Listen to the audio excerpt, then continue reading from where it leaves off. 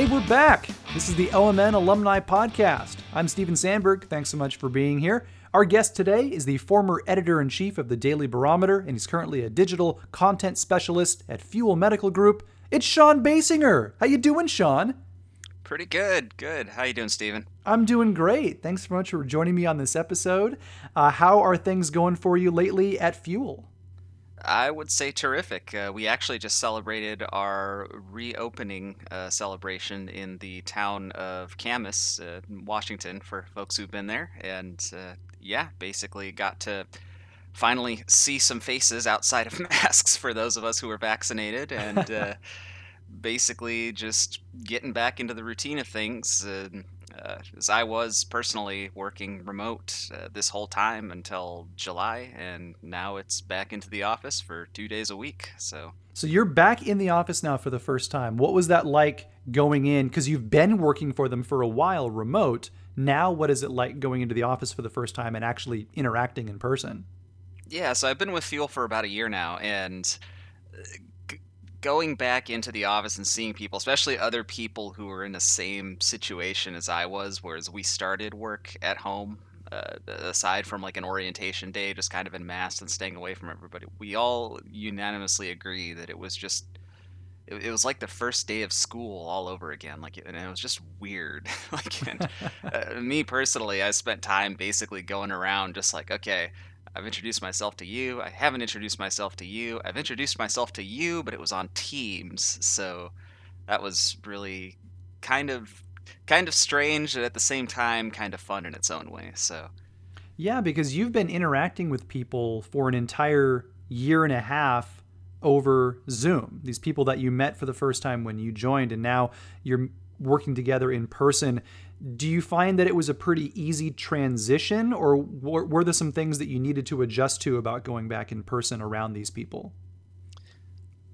Oh, there was a lot that I had to adjust to, and well, funny enough, it was actually so it was a year that I've been with Fuel. Half year I actually was doing slight remote slash non-remote work when I was still in the journalism realm, but we can get into that a little later. But no, it's just a mixed bag, just in terms of interactions. Like it's all been positive. Really haven't had anybody who's kind of looked at me the wrong way, like, well, why are you talking to me? Like we've all been a little shy because it's we're getting used to kind of putting ourselves out there again. So Yeah, being around other people. yeah. So tell me a little bit about Fuel Medical Group and the work that you do there as a digital content specialist. Yeah, so Fuel Medical Group, it's a business advisory group, consulting firm, essentially for ENT and audiology practices, just kind of across the U.S. They also help hospitals, medical centers, and university clinics. So they'll help with basically putting together like websites, content on the website, which is kind of where I come into play, and a couple of other folks that I work with. We also have like human resources tools that we basically help them out with. So basically, if for instance, if a clinic is looking to basically just kind of get some new resources on being the best they can be, they turn to Fuel. So as a digital content specialist, that probably requires you to do a lot of different types of things, writing and social media and things like that. So what type of skills do you have to bring to a role like that? How many different hats do you have to wear? Oh, a variety of hats for sure, Stephen. And I would definitely say, I don't want to jump the gun here in terms of topics, but I can definitely say that coming from a background of journalism and writing and editing has really been a trump card in just helping to get a good leg up in this particular gig. Because a lot of hats, basically. I guess that's the long-winded answer to your question. But in terms of just day-to-day stuff that I'll find myself doing, like I'll manage, edit, and post care provider blogs. And I mean, these are basically like hundreds of blogs that we have for hundreds of providers, again, across the country. I also help manage, edit, and clean up basically a whole archive or library of content. You could call them either one, really, that we have, just basically on a variety of topics. Like, okay, so when you go to like a maybe a doctor's website, or maybe if it's even just like a general website like WebMD, and you might have like any given topic on any given type of condition. Hmm. Well, we do this for the different providers who are members with Fuel, in terms of just helping them out with their content. But we have an entire library, like maybe it'll be on conditions related to like like ear, nose, and throat conditions. Like maybe it'll be on like an ear infection and how to prevent them, or maybe it'll be on common allergy symptoms, or maybe it'll be on throat conditions such as like laryngitis or something to that effect. So it's a variety of topics that I'm basically jumping into on a day-to-day basis, and might be adding something new, might be going out and doing new research related to these topics, might be just kind of sprucing it up with. And you'll love this. We still use AP style just to keep things consistent. Oh, So there we go. yeah, Little aspect of the journalism world still bleeding over into your work now. yeah. Well, as long as you're not writing those pieces where if I enter a symptom and say I have like a sore elbow or something, it says I have cancer. As long as you're not writing that, I think Yeah, we're good. no, we don't do any of that. We like to keep it factual. So Good. I want factual from my medical articles. So, Sean, we've talked about this a little bit, hinted at it, but you were in journalism for many years in newspapers before you moved over to Fuel.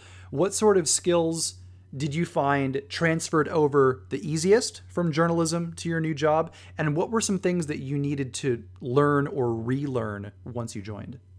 absolutely. So spent 5 years, and it sounds weird every time I recollect that, because I feel like just yesterday it was like 2016. But yeah, so 5 years in journalism before I departed. And the biggest skill that I took with me, which even some journalists today that I know for a fact still kind of struggle with this, is the just the ability that once you're done with all your meetings, all your talking points, all your interviews, whatever it's going to be, just sitting down and writing the damn thing, which can always be one of the most difficult roadblocks you deal with, even after the fact. But it just kind of setting priorities and setting timelines and personal deadlines, in addition to just the hard deadlines that you have, was always something that I really eh, kept with me, that I think has really helped in the long run. And also just in terms of the versatility of just talking to all kinds of different people across the board. Because one thing that I do still at Fuel 2 is, in terms of project management, there will be a lot of other folks that I'll work with, whether it will be account managers, web developers, videographers, you name it. I mean, we've got a lot of good people working here. And so really just kind of coming to the table and being able to work with other people in a really dynamic environment. Journalism, I feel like, also gave me a really good edge in that, in terms of just like when you're in the newsroom, it's like, okay, well, you've got, even if you're a reporter or an editor, you've got your graphics designers, you've got your reporters who are your content producers, essentially. Sometimes you have video involved. And there's just a really big mix there, and just getting used to working with so many people in such a diverse environment, in terms of just creative thoughts and ideals, was really gave a leg up in just thriving in this position as well, and a variety of other positions and jobs that are out there that folks might not even know exist yet. Now, was it challenging moving into a field where you needed to write and edit a lot of medical writing? Like, did you feel like you needed to learn a lot more about the medical side to better understand it and then to be able to better edit it? Absolutely, and that was one thing that I was, I guess, a bit concerned about. At the same time, a lot of the writing that I focused on in the latter days in Klamath Falls and Grants Pass was actually related to healthcare. So there was actually some familiar terminology that I'd encountered before. The only hard part was basically maybe learning a new word. Case in point. well, it's a word I knew, but never really use that often. But otolaryngologist, ear, nose, and throat specialist. I'm sorry, can you spell that, please, Sean? Oh No, God, but you had to learn it though. yes, yes. And it is still by far one of the. I triple check. I triple check that word probably every day. You got to get it in autocorrect. You've got to get like a stenographer's keyboard where you can hit like an A and a plus, and then it will just pop up. Exactly. Yeah, and even then, it might try to give you something different, like oncologist. Wait, what? No. And you got to be specific. Very, very specific terminology. You get something wrong, it changes how you read the entire thing. Absolutely. So, do you have to work with some folks that would help kind of familiarize you with those terms? Like, are you working with doctors or medical professionals that are kind of explaining some of these things to you? Or is this something where you need to do your own research and kind of teach yourself? Yeah, I'm glad you asked that because a couple of the assignments that I get actually will be forwarded to our. We have a director of audiology. Her name is Rose, and she basically she was an audiologist herself, and so she knows all the terminology top to bottom, and also knows what a lot of our members on the audiology side are basically just kind of looking for and that sort of thing. So um, yeah, she just helps us review that top to bottom to make sure that all the T's are crossed and I's are dotted and all the terminology makes sense. So we do have plenty of people in the company as well who just help folks such as myself just make sure that everything is accurate up front and ready for folks to read. Okay, now pop quiz, Sean. What is an audiologist? So an audiologist is a doctor who specializes in hearing conditions, mostly hearing loss. They can also help with a condition that's known as tinnitus. Some folks pronounce it tinnitus. And jury's still out. I prefer tinnitus myself. That's the next article. Yeah, exactly. They also help with hearing aids and counseling. So basically, if anybody, or including yourself, has ever had a hearing test, it most likely would have been done at an audiologist's office.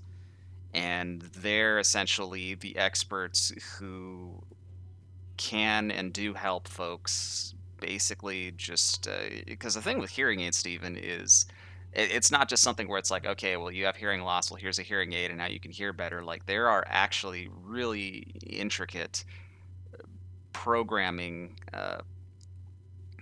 procedures that each device has to go through, and audiologists specifically are specially trained to basically help folks get through this and just find the right specifications that works for them, so they actually because the thing is too with hearing loss, and that's one thing that I've learned myself as somebody who also is very likely to have hearing loss in much sooner than I want. I had a childhood riddled with ear infections and never had a key procedure done to kind of curtail the damage in that.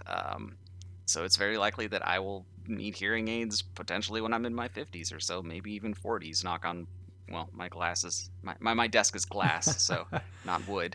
But yeah, But and in a field like that, it's not as simple, like you said, of just giving someone a hearing aid and then they can hear. It's not like you're putting a microphone and a little tiny speaker inside somebody's ear canal and it's just making everything louder. We're talking about sound vibrations entering somebody's ear and then processing those vibrations into sound that's recognized by the brain. That is complicated stuff. they are exactly complicated. You hit it on the head. They are complex medical devices. Is there something that you've written about in your time at Fuel that you most enjoyed? Maybe something new that you learned or a topic that really kind of captured your own attention as you were writing about or editing it? Anything like that that comes to mind immediately?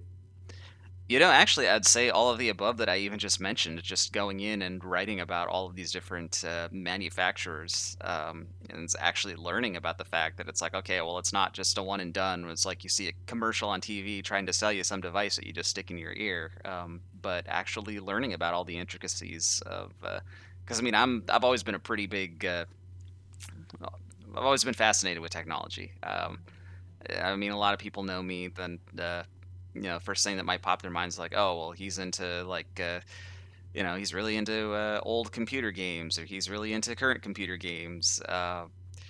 Ironically, I'm not so much into cars. I'm not sure why that is. Never did get to the bottom of that one. Lately, the thing is fish tanks, but no, I've always just been, I've always, right, I've always been fascinated just with different kinds of technological advances that are out there in the world, and I think that that's one thing that also initially drew me to journalism at the time too, was just kind of seeing how that realm was going to evolve. At the same time, I'm also kind of, ironically, as the expression goes, an old soul. So I also just kind of had a soft spot for the way things were, I guess, in terms of the journalistic practice and just kind of getting out there, seeking the truth, and reporting it with nothing but a pen, pad, and paper. Absolutely. Now let's talk about the journalism side of things, because you were the editor in chief of the Daily Barometer during your time at Orange Media Network and OSU, and then you worked for a number of papers in Washington and Oregon. What did you realize about the journalism industry when you got into it out of college? Is there anything that you learned that when you got into your first job that either surprised you or maybe was something new that you learned when you got into your first job? Well, I would say it's a bit of a hybrid model in terms of it was simultaneously better and worse than I expected. And let me try to explain that one. So, when I first started getting into journalism, just the student papers, because I actually went to Lynn Benton Community College before I went to OSU, before I got into Orange Media Network, and I'll talk about how those kind of supplemented each other as experiences later. But pretty much somewhere down the road, whether it's a grumpy uncle at Thanksgiving or a college professor who's somebody else's grumpy uncle at Thanksgiving, basically telling you, like, oh, well, journalism is a dying field, and so you really shouldn't get into it unless you want some super heartache and to be broke. Well, number one, that uncle is just really cynical and doesn't know what he's talking about. And number two, unfortunately, he does know what he's talking about. So there was a little Because, little truth in there, even if it was wrong on some other things. yeah, yeah. And that being said, and it's a crapshoot still right now. I would say there are newsrooms out there that are getting it, that have staff that are putting out stellar content every day, and I've had the pleasure of working with a few of them. Unfortunately, there are other newsrooms that, regardless of what they're trying to do and what they're trying to keep up with in terms of just advances, in terms of relevancy in the community, unfortunately, they just may have a publisher or, in some cases, just an entire company come in and take over, and suddenly that's when the layoffs start and other changes are just overshadowing the progress, and it's just not a very fun time. And it's less about, I would say, the demand of journalism. Well, let me rephrase this. I'd say it's less about the demand of journalism being needed in the world, as opposed to just a series of really unfortunate business decisions all across the board. What were Because some of there those are business decisions? Well, the biggest ones I would say is just not focusing on the essence that really makes a newspaper, not really focusing back on the hard hitting, just straight to the facts local coverage that we need at a lot of small town and even metro newspapers. I think that a lot of publishers right now, personally, and I've witnessed this too, a lot of publishers are focusing more so on what's hitting virally and what's succeeding online and on the internet as entertainment, basically, as opposed to what actual journalism should be and what it's supposed to be.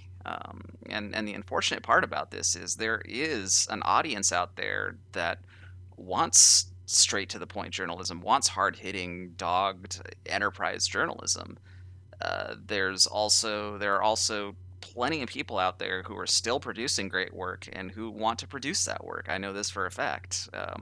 The unfortunate part is you have the publishers coming in. I don't want to call them a middleman because honestly, we all know this. They're kind of on the top of things in terms of just taking total control in a lot of situations. And unfortunately, and I experienced this actually in the Tri Cities. It was my first job out of college, where there was a story that was kind of going viral. I'm sure you remember this. You remember the scary clowns that were I do. invading towns? Yeah, I actually wrote a snippet on that because I knew, and this was partially my fault too.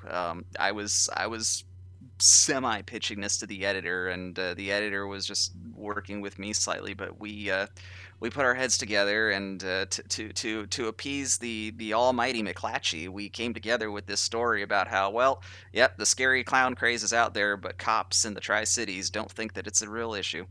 And it's like, okay, well, that was a story, but not at the same time. Sure.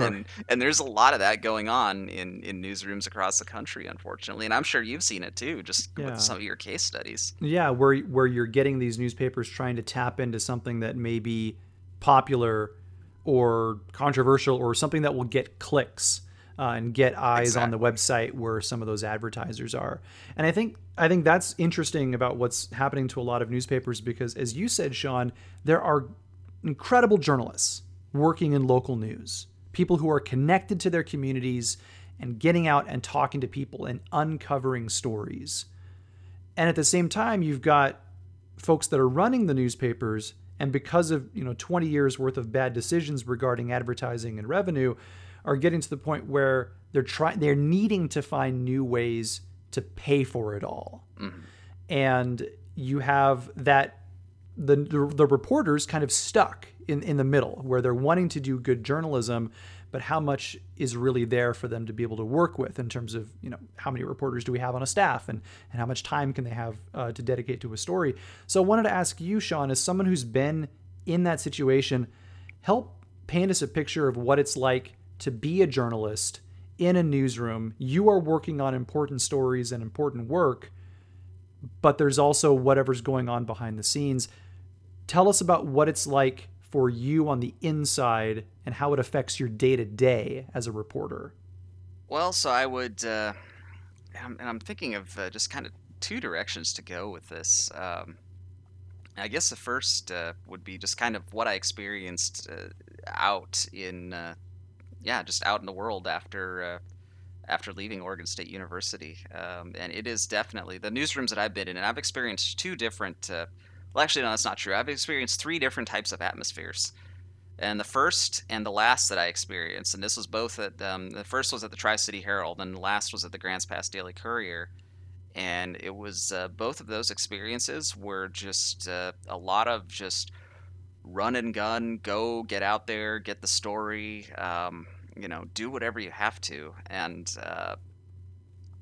the good news is, I would say that that is a lot of what does embody really good quality journalism. The bad news is, burnout does exist, and I definitely experienced burnout at both of these environments personally. The first time, I just kind of shrugged it off, and I'm like, all right, well, I'll find something better. So having that same effect kind of take place at the last paper that I worked at, it was kind of like reevaluating everything and like, okay, well, if these publishers just can't really get it together, then what hopes am I personally gonna have? What It's are just some kind of of the the mentality. things what are some of the things that have caused burnout in young journalists?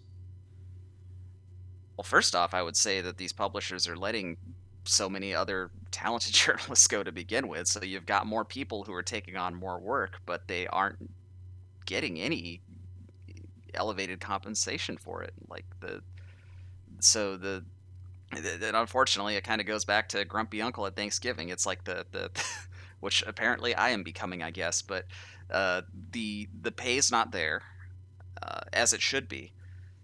The help's not there. There are even less editors that newsrooms have in terms of just being guiding hands and coaches and mentors for newer reporters who are coming in. You've either got one, if you're lucky, one editor who uh, basically oversees everybody and tries their hardest, but regardless, can't make the cut because they've got their own assignments, they've got their own deadlines, they've got their own meetings that publishers just aren't, for whatever reason, at this critical time keeping them out of.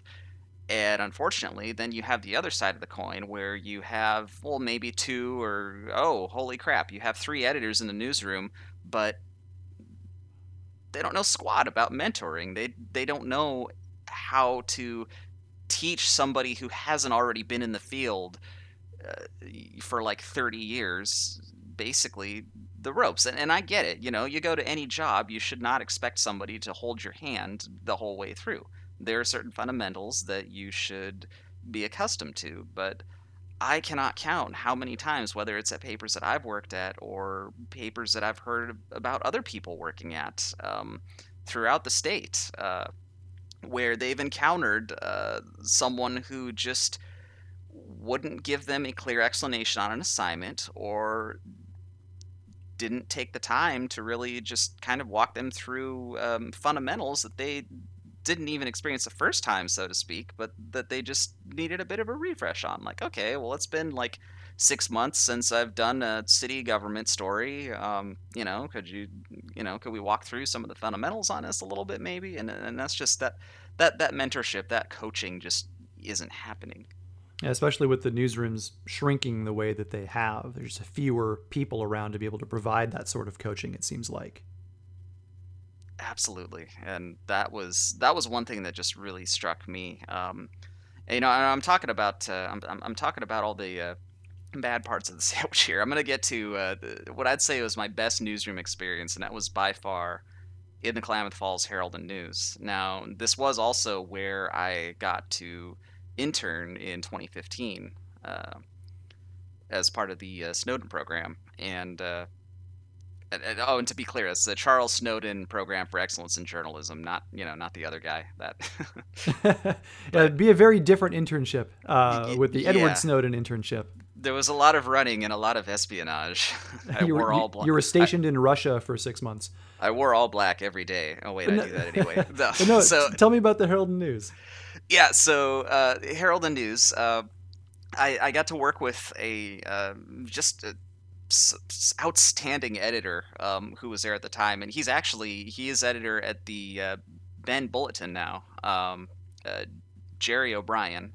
But he and we had some just really good chats all the time, just about the state of the industry, things that we wanted to see changed, things that were working well that we wanted to stick with, and regardless. And I mean, my first phone call, I will never forget my first phone call with him before I interned there. It's like, and very, very typical editor. It's like, okay, this guy is no nonsense, and he expects good quality work, and he wants me to know my stuff.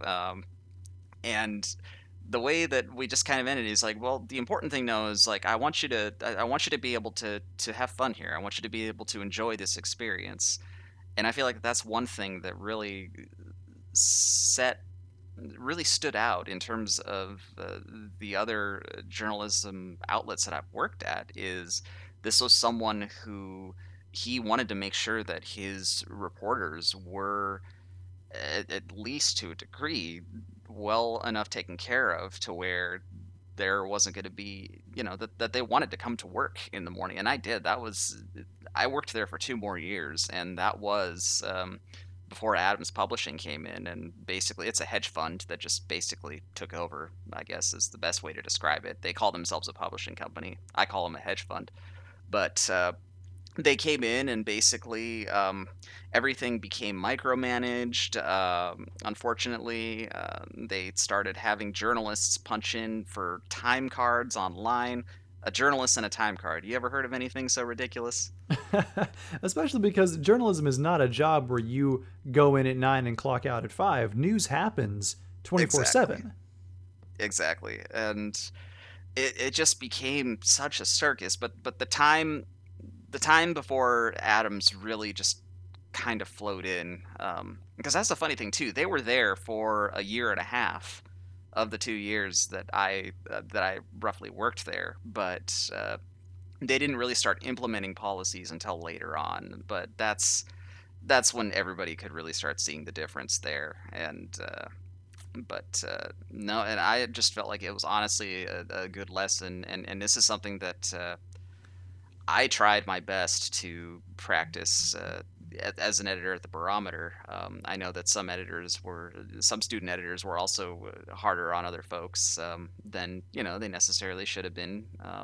And maybe I was one of those editors from time to time. I do feel like we expected a lot during our year, but just kind of going through everything I've gone through, it was a wake up call that it's like, there are some people who some folks can do this, and some folks, they need to find something that's a better fit, and that is totally okay. And quite frankly, I guess the overall roundabout that I'm getting to here is that's I feel like that's OMN in a nutshell. Whereas you should be free to just experiment with what you want to find out there and be able to express yourself in whatever media just works best for you. Yeah, you have to find something that makes you happy. And my hope is that anyone that comes through this program learns skills that will take them wherever they want to go. It may be in journalism, and then they may decide a few years into it, as you did, to get into something else.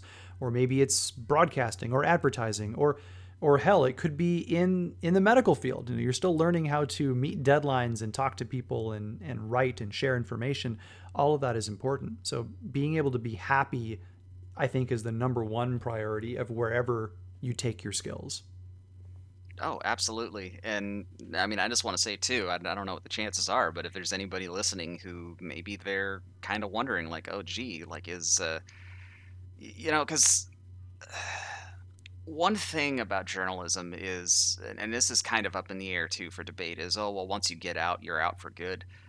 I personally disagree with that. I've known people who, for a lack of better words, have gotten out, but they've went back in. Actually, one of them is a OSU alumni. I saw her. I won't name names or put anybody on the spot, but I saw her leave the industry, and then she went back to a very prominent business journal, and she's doing really great work, really great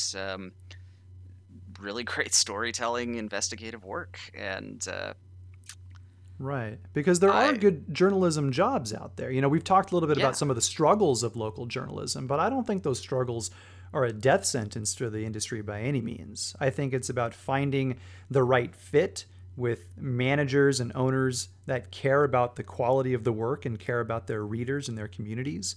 And that's not a unicorn. There are lots of newspapers out there. I think some of them just need a little bit more support right now. Oh, absolutely. And again, I mean, I will definitely speak phrases about my experience with Jerry, and I can't speak personally on how things are at the Bend Bulletin right now. Well, actually, maybe a friend of ours can. Brian Rathbone, he's still a sports reporter with them, actually. And he's doing great work. Yeah, yeah, no, he's doing stellar work, but uh, yeah, I can't speak personally on that, but I know for a fact that if I were looking at newspapers right now in terms of like local papers to keep an eye on, Bend would be up there with them. It's important work, and it's work that impacts the community, especially on a local level. And I think anyone who's in that industry or who has been in that industry has done a great service to their readers. And so we need to support it. Support your local media, to anyone that's out there that's listening. Please do. We're going to take a quick break. We'll talk more with Sean Basinger coming up right after this.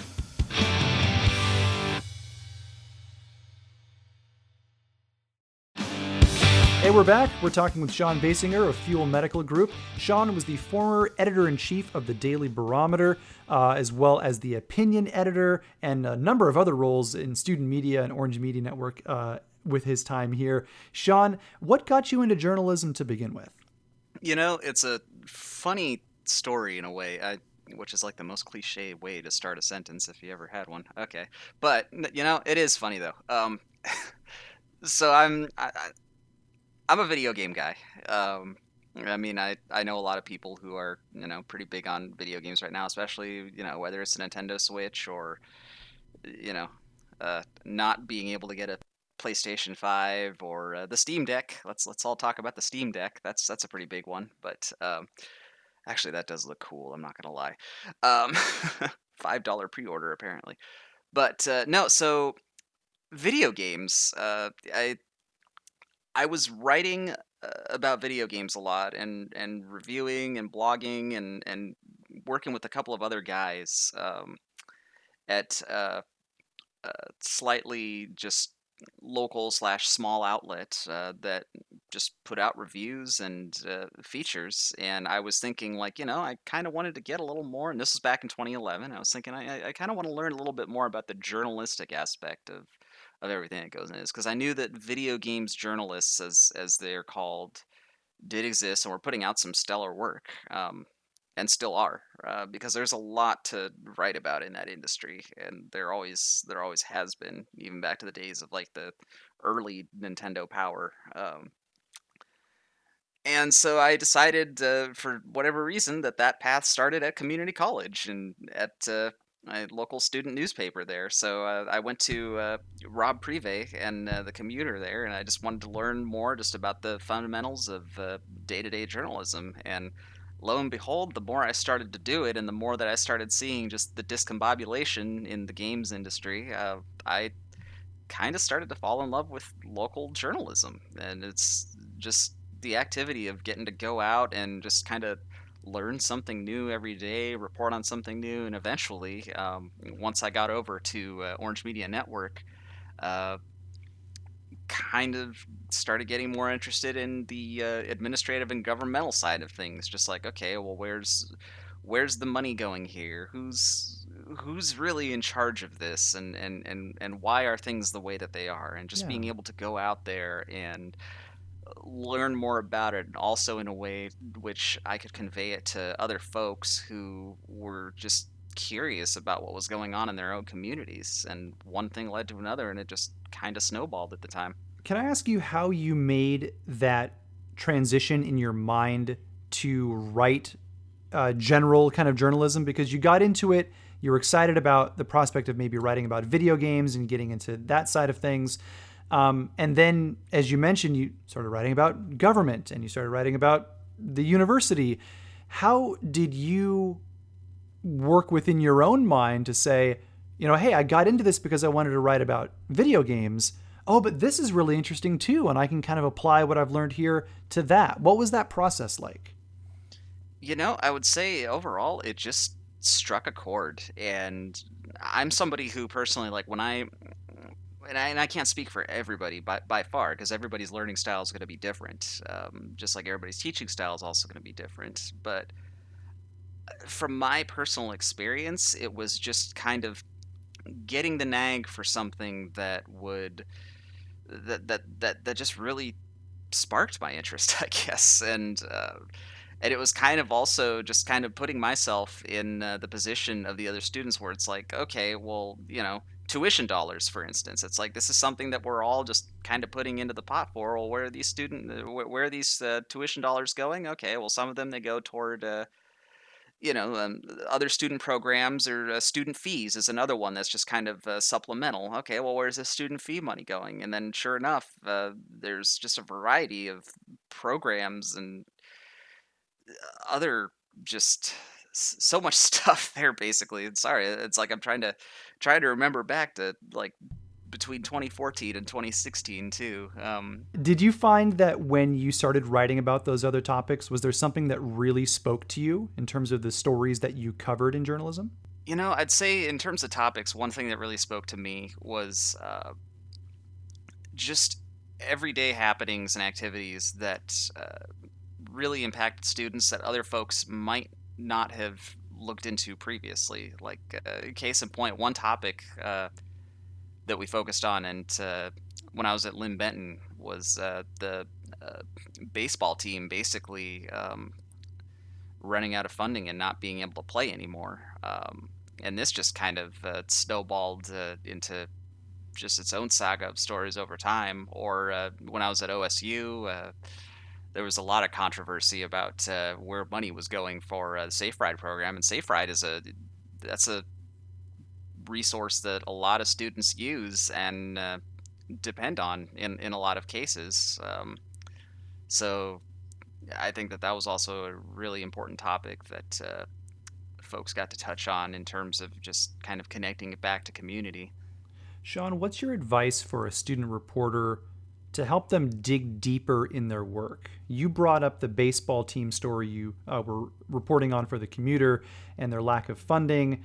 If there's a young sports reporter out there and they're thinking right now, well, I thought sports is all about just writing about what happens in the games, what advice would you give them to dig deeper and search for those deeper stories beyond the surface level?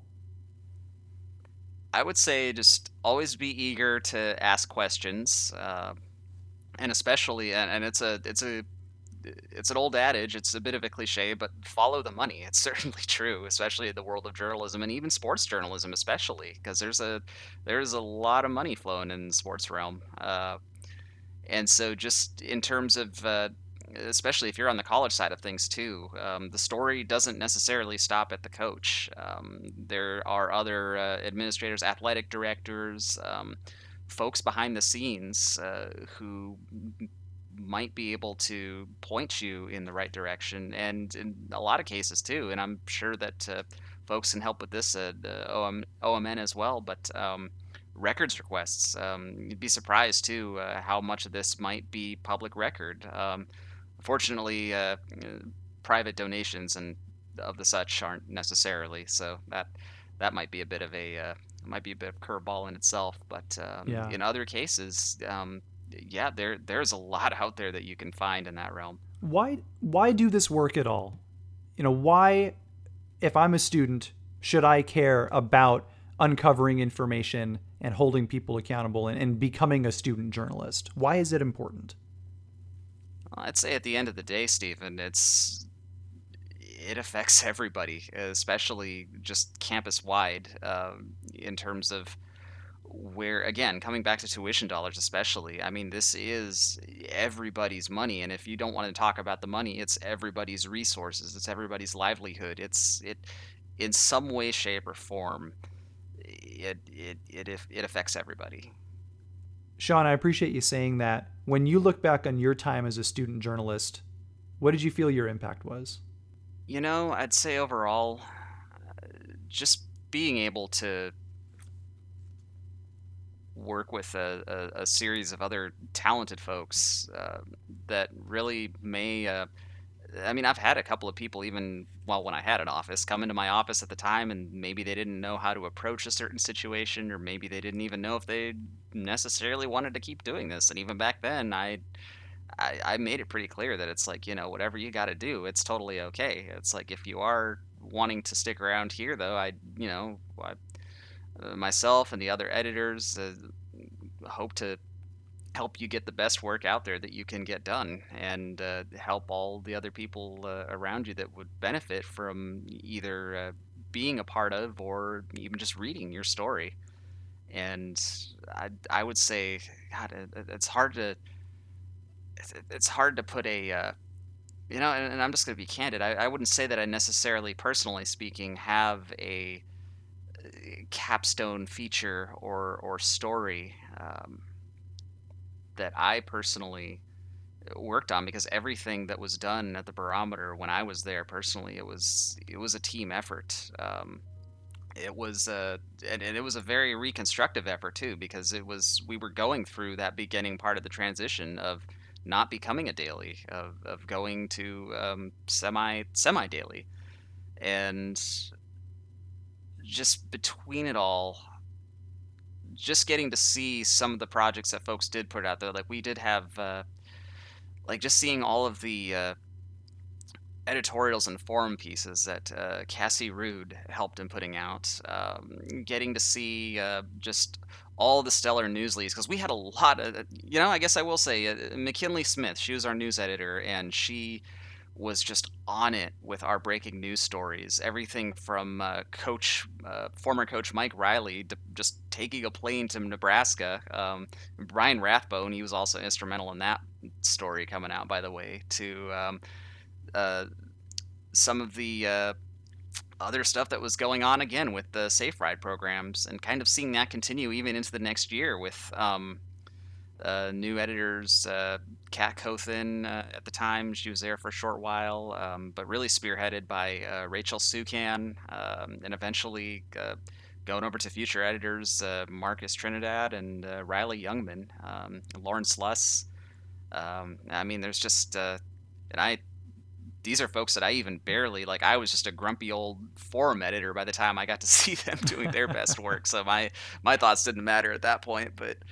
But you know what? But you know what it did, and I think what you're describing there is you're outlining the different editors that came after you and the work and the important stories that they did. That's a legacy. That's a legacy that's built on everyone that came before them, and they built a legacy that is being built on by the people that came after them, because it's good journalism written by a strong team that cared about their community. To me, Sean, that is a huge impact, and I think you and your team just deserve all the kudos from the time that you were there. I'm terrible with compliments. That's okay. That's okay. And if you want to keep that line, I will not hate you. Fair enough. Sean, before I go, you mentioned this a couple of times throughout this interview, your love of video games. I have to ask, how many video games do you think you own? Oh, good Lord. Because I've seen your photos. You've got a wall of video games. If you had to take a guess, how many do you think it would be? Well, if you're not counting the 100 or so in my Steam library, which for Steam library, I suppose that's actually kind of small. But physical games, last time I counted, I was at about 1,500. Wow. Which, believe it or don't, Steven, that's nothing. Like, it's nothing. I kid you not. That compared to some of the collectors that I've also met, spoken with, seen, like they're case in point. There's actually one guy I still every once in a while I'll pop on a podcast with him, but the guy has upwards of like 5,000 games, and even that's outdated information. This was like 5-10 years ago, so he might even be up to 10,000 at this point. Oh my goodness! But yeah. Because, I mean, there are roughly, like, 900 to 1,000 games in, like, the entire NES library alone. Don't even get me started on the size of the Switch library. Like, and it's only been out since 2017, and there are so many games available for it. It's insane. Well, let's fire up the NES this weekend, pull one of those games out of storage, and let me know about it.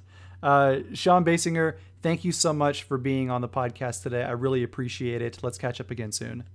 Yeah. Thanks for having me. But whatever we do, just don't play level 4 or World 1 in Super Mario World 3, because who does that? Who does that? No who one does that. You can skip it entirely. It's unnecessary. I mean, it is fun for one-ups. Awesome. Thank you, Sean. And if you'd like to learn more about Orange Media Network, just head to orangemedianetwork.com. I'm Steven Sandberg, and again, this is the OMN Alumni Podcast. We'll see you next time.